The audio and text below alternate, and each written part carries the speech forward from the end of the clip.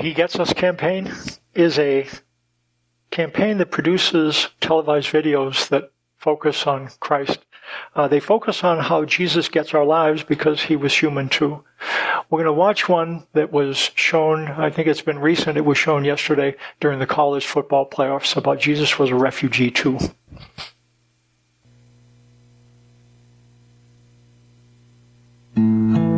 There was a mother and a father who had a son.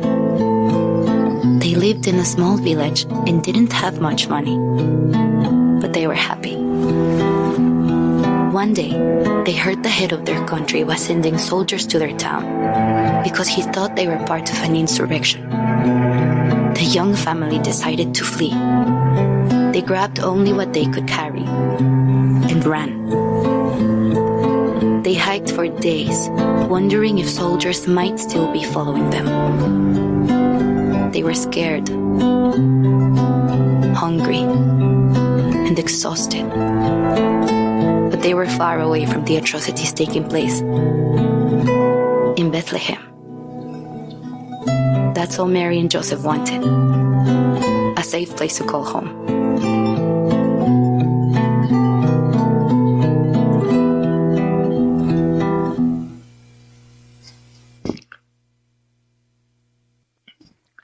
Jesus' birth means God with us. And we're going to focus on ways that Jesus sympathizes and understands us because he became an embodied spirit being as we are. And begin by thinking about Jesus understands what it's like to deal with family crisis.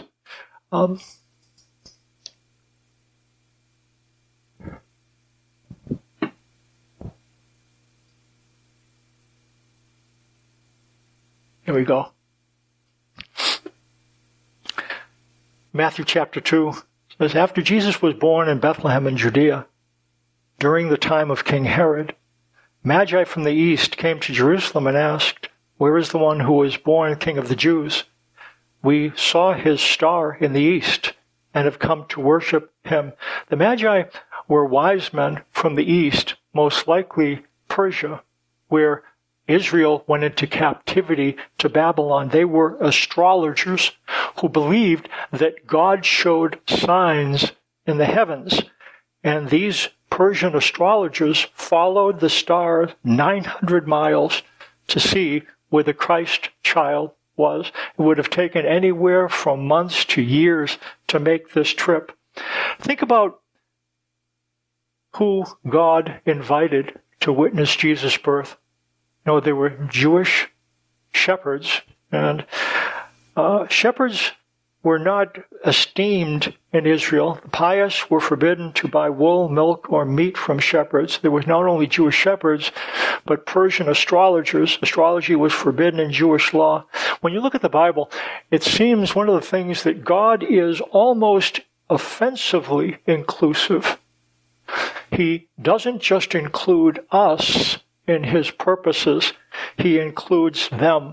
And when you think of some of the parables that are the most difficult ones to swallow, about the one where the workers who they only work the last hour of the day and they get the same wage as those who work the whole day, or the prodigal son who goes off and squanders his life and he ends up being welcomed back. This is what God seems to be, and Herod reacts to this news that the Magi have come to welcome this king. It says, when King Herod heard this, he was disturbed, and all Jerusalem with him.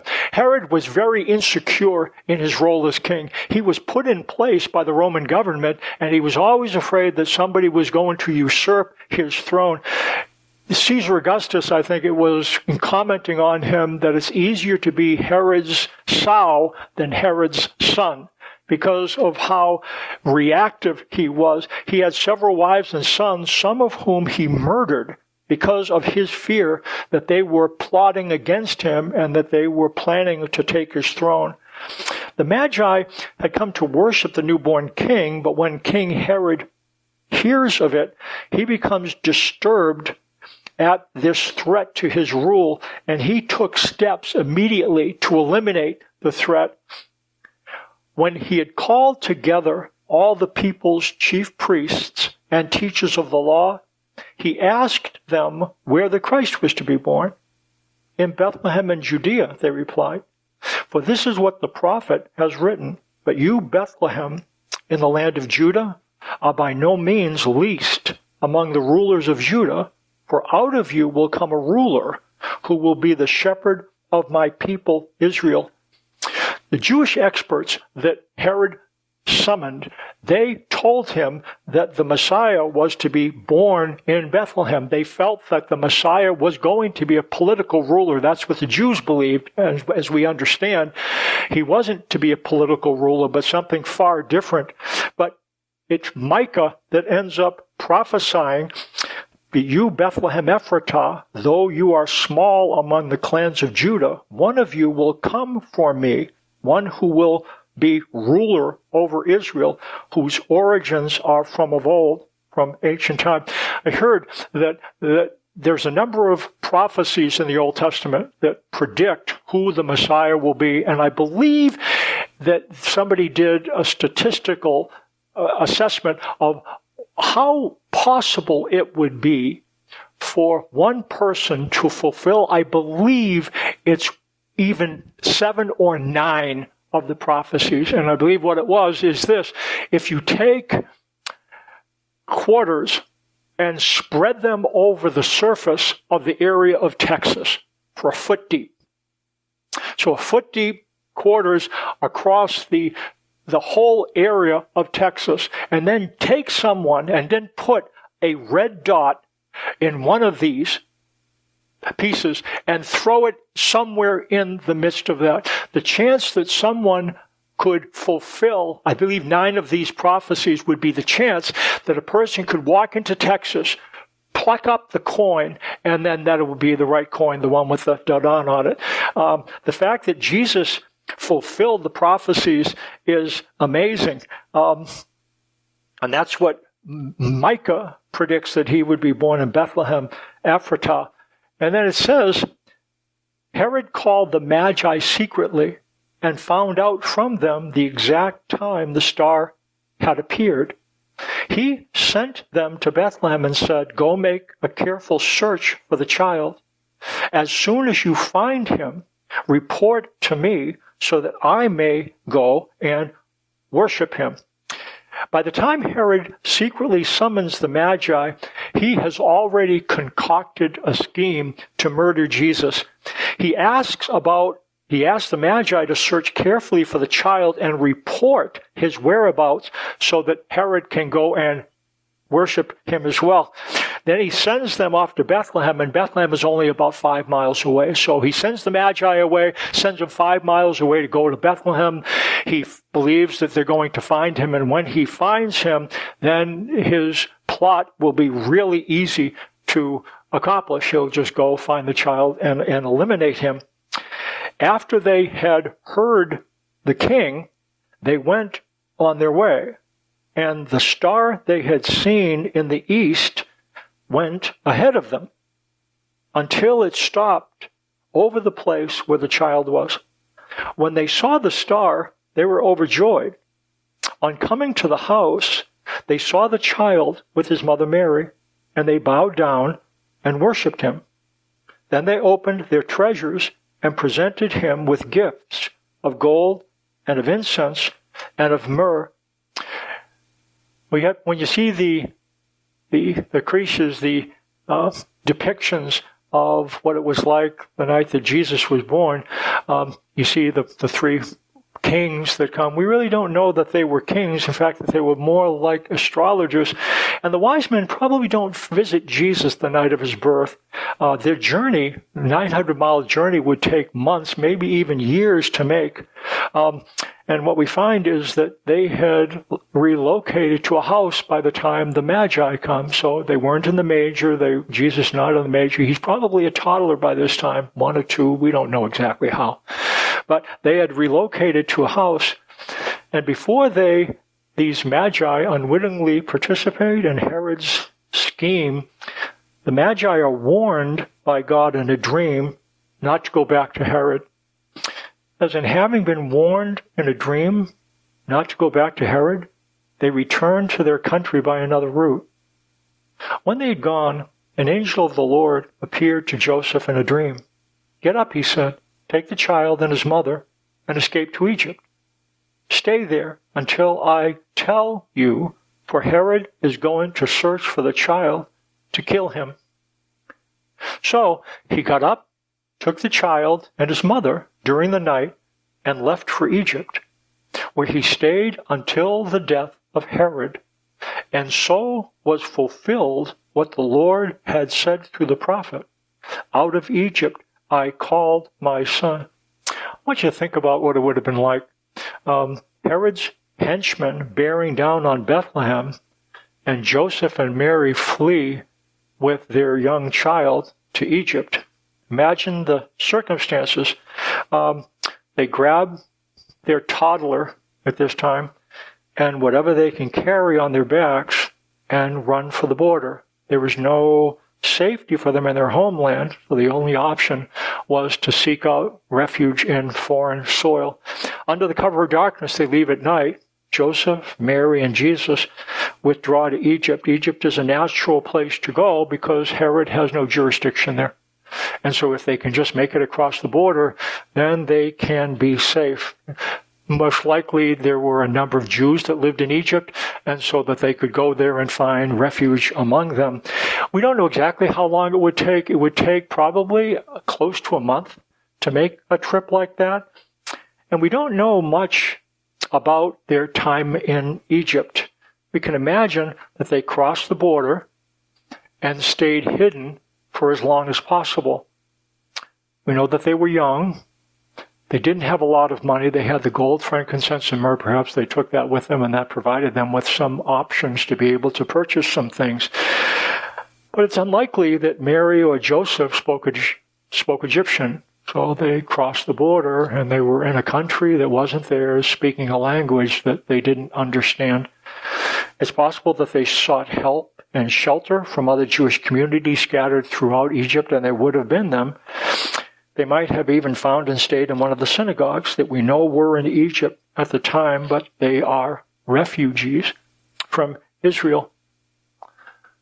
When Herod realized that he had been outwitted by the Magi, he was furious, and he gave orders to kill all the boys in Bethlehem and its vicinity who were 2 years old and younger, in accordance with the time he had learned from the Magi. Then what was said through the prophet Jeremiah was fulfilled. A voice is heard in Ramah, weeping and great mourning, Rachel weeping for her children and refusing to be comforted because they are no more. We know the Christmas story. We know the star and the shepherds and the wise men and the manger. This horrific chapter in the story is often neglected. After the Magi from the east visited Mary and Joseph, King Herod requested that they disclose where young Jesus resided. But being warned in a dream, wise men departed a different way without telling the king of Jesus' whereabouts. Enraged and threatened by a new potential ruler, Herod ordered all males in Bethlehem and the vicinity, 2 years old or younger, to be killed. This atrocity was in keeping with Herod's usual manner of guarding his throne from any political usurpers. We don't know how many children that would have been massacred, but Bethlehem was a town of about 1,400, and then if you take the vicinity, certainly there would have been hundreds of children who were wiped out by him. However, the innocence of the victims again underscores the outrageous nature of this heinous act. Even though there might not be thousands, there were hundreds of children that were wiped out. And it says, after Herod died, an angel of the Lord appeared in a dream to Joseph in Egypt and said, "Get up, take the child and his mother and go to the land of Israel. For those who were trying to take the child's life are dead. So he got up, took the child and his mother, and went to the land of Israel. But when they heard that Archelaus was reigning in Judea in place of his father Herod, he was afraid to go there. Archelaus was like his father, and there were other sons of Herod who were more reasonable. And what Joseph understands, that he can't go back to Bethlehem. That's where Archelaus reigns, and he's going to continue to this kind of purge. So it says, having been warned in a dream, he withdrew to the district of Galilee, and he went and lived in a town called Nazareth. So was fulfilled what was said through the prophets. He will be called a Nazarene. They remain in Egypt until Herod dies and they receive another angelic revelation. After King Herod's death, Joseph and Mary return to Israel. Because of political danger, common sense, and the angelic warning, Joseph decides he won't settle in Bethlehem. That's too dangerous. So he makes the trip and he ends up living and residing in Nazareth. And Jesus then is prophesied to be called the Nazarene. And these are one of the many prophecies that Jesus miraculously fulfills. So what we find is a couple of things then, that Joseph is making decisions that he thinks are prudent. I can't stay in Bethlehem. I need to go to Nazareth. And he is making these decisions, and as he is doing so, God is fulfilling his divine purpose. The fact that they went to Egypt, and the face says, out of Egypt I will call my son. And so that's what we find biblically. We find people making decisions in real time, yet God is overseeing the decisions so that they fulfill the things he has written about who this Messiah, the Son of God, will be. We see divine sovereignty. We see people being dispatched out of Israel, and we've talked about that before. The word for scattered, and when we think of what it must have been like for Joseph and Mary under the cover of night to scatter and to leave where they were, to leave Bethlehem and to go somewhere else, we imagine the tension they felt. We imagine that Jesus probably would have understood that tension. Children have a way of picking things up. We don't know what Jesus felt and thought. We know that he was placed into a family. He was a child. And it's logical to assume that when he experiences tension, maybe even in utero, or certainly when they are fleeing, that Jesus catches the idea that things aren't going well, and he understands what it's like to be displaced. He trusts God. And he trusted him from early on, yet he was not so divine that he didn't feel the feelings that we feel, the tension that a family would feel, his understanding that his mother and father are scared. We're going to a place where I don't know people. We have to hide. He understood what this felt like. We see two things then here that are always balanced out. If you want to look at the world through God's lenses, you got to put two lenses on. Like binoculars. You know the way it is with binoculars. There are two separate lenses, but when you look through them, they overlap and they create a picture. The lenses that we have to use to see things as God does, we have to see through the lens of God's sovereignty and the lens of God's sympathy. His sovereignty and his sympathy, both of these things, they come together to create this image. Again, sovereignty, we see God directing events to accomplish his divine purpose. Joseph running from Herod and God basing them in Nazareth. We not only see sovereignty, though, we see sympathy. Jesus understands what it's like to be a spirit housed in a body, depending on the politics in terms of those coming over the border. The video might make a statement that would lead to believe that either favors or doesn't favor it. At any rate, the point is not that, but that Jesus understands what it's like to be an outsider. He understands what it's like to not belong, to be dismissed. to be in danger, to be on the run. He understands that. He sympathizes with us. And that's something that he was meant to accomplish. Look what it says. Surely it is not angels he helps, speaking of God, but Abraham's descendants. For this reason, he had to be made like his brothers in every way. Angels are unembodied spirit beings. An angel doesn't understand what it's like to have a body. Jesus came not to help angels, but to help people like you and I, embodied spirit beings. We are spirit beings that are housed in a body. And because we are housed in a body, we experience emotions that come from having these two operating systems clash. We experience tension and fear. We feel like outsiders. We feel displaced. Sometimes we feel comfortable. Sometimes we feel uncomfortable. Jesus had to come and experience what we experience so that he could say to you, I know exactly how that feels. Why do we need to know that? Why do we need to know that Jesus understands how we feel? It's not just enough to know that God is sovereign. We can believe that God is sovereign and then shy away from him. God doesn't want us to be a master to slave relationship. He wants us to be a son and daughter to father. And when that happens, the father opens the relationship between a father and a child is very different from a master and a slave. He sent his son so that we would understand that he sympathizes. Denise, when she told the story, it was when we were thinking about the 10 Commitments and God sympathizes with us, told the story, trying to illustrate what it would have been like. Imagine that she was in a classroom and she was called out of the classroom to the principal's office. And as she's leaving the classroom to go to the principal's office, not really thrilled about that. And again, this is just an illustration. Her brother is there. Her brother's a year younger, and she sees him, and so he ended up accompanying her to go to the principal's office. And gets to the door, and she lets her go in, and he goes away.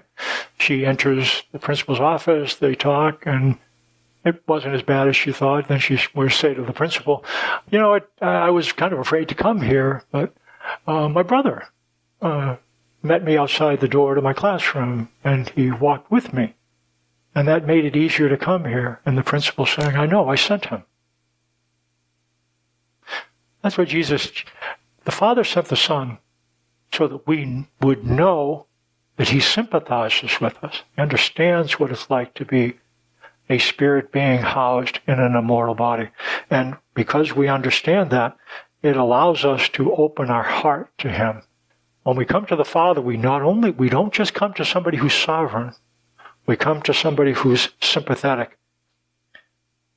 God with us. And in the beginning, on the run. Living in a strange place, away from home. Jesus knows what it's like to feel like an outsider. It must be that the impact of being an outsider never left Jesus.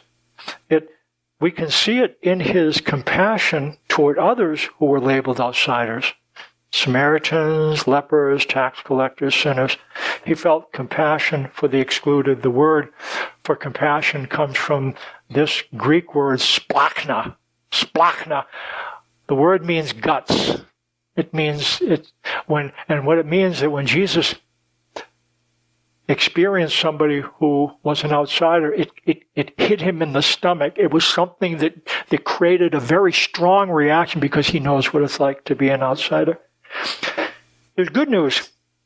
The good news is that Jesus understands what it's like to be an outsider, and he makes a place for us. He makes a place for us. The thing that's sometimes a little bit hard about God, he just doesn't make a place for us. He makes a place for them as well. Those individuals that we might not think he should make a place for. Let's stand for closing prayer.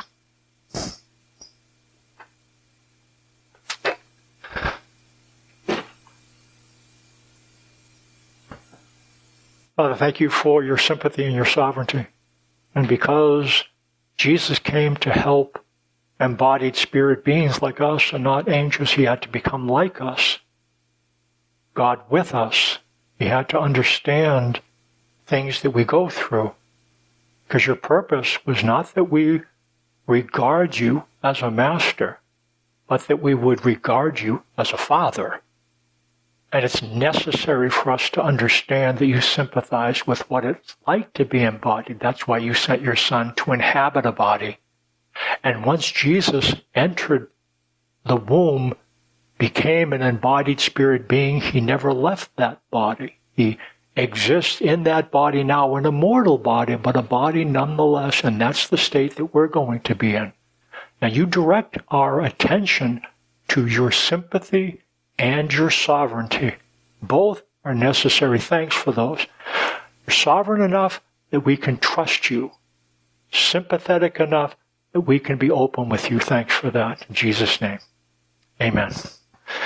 Happy New Year.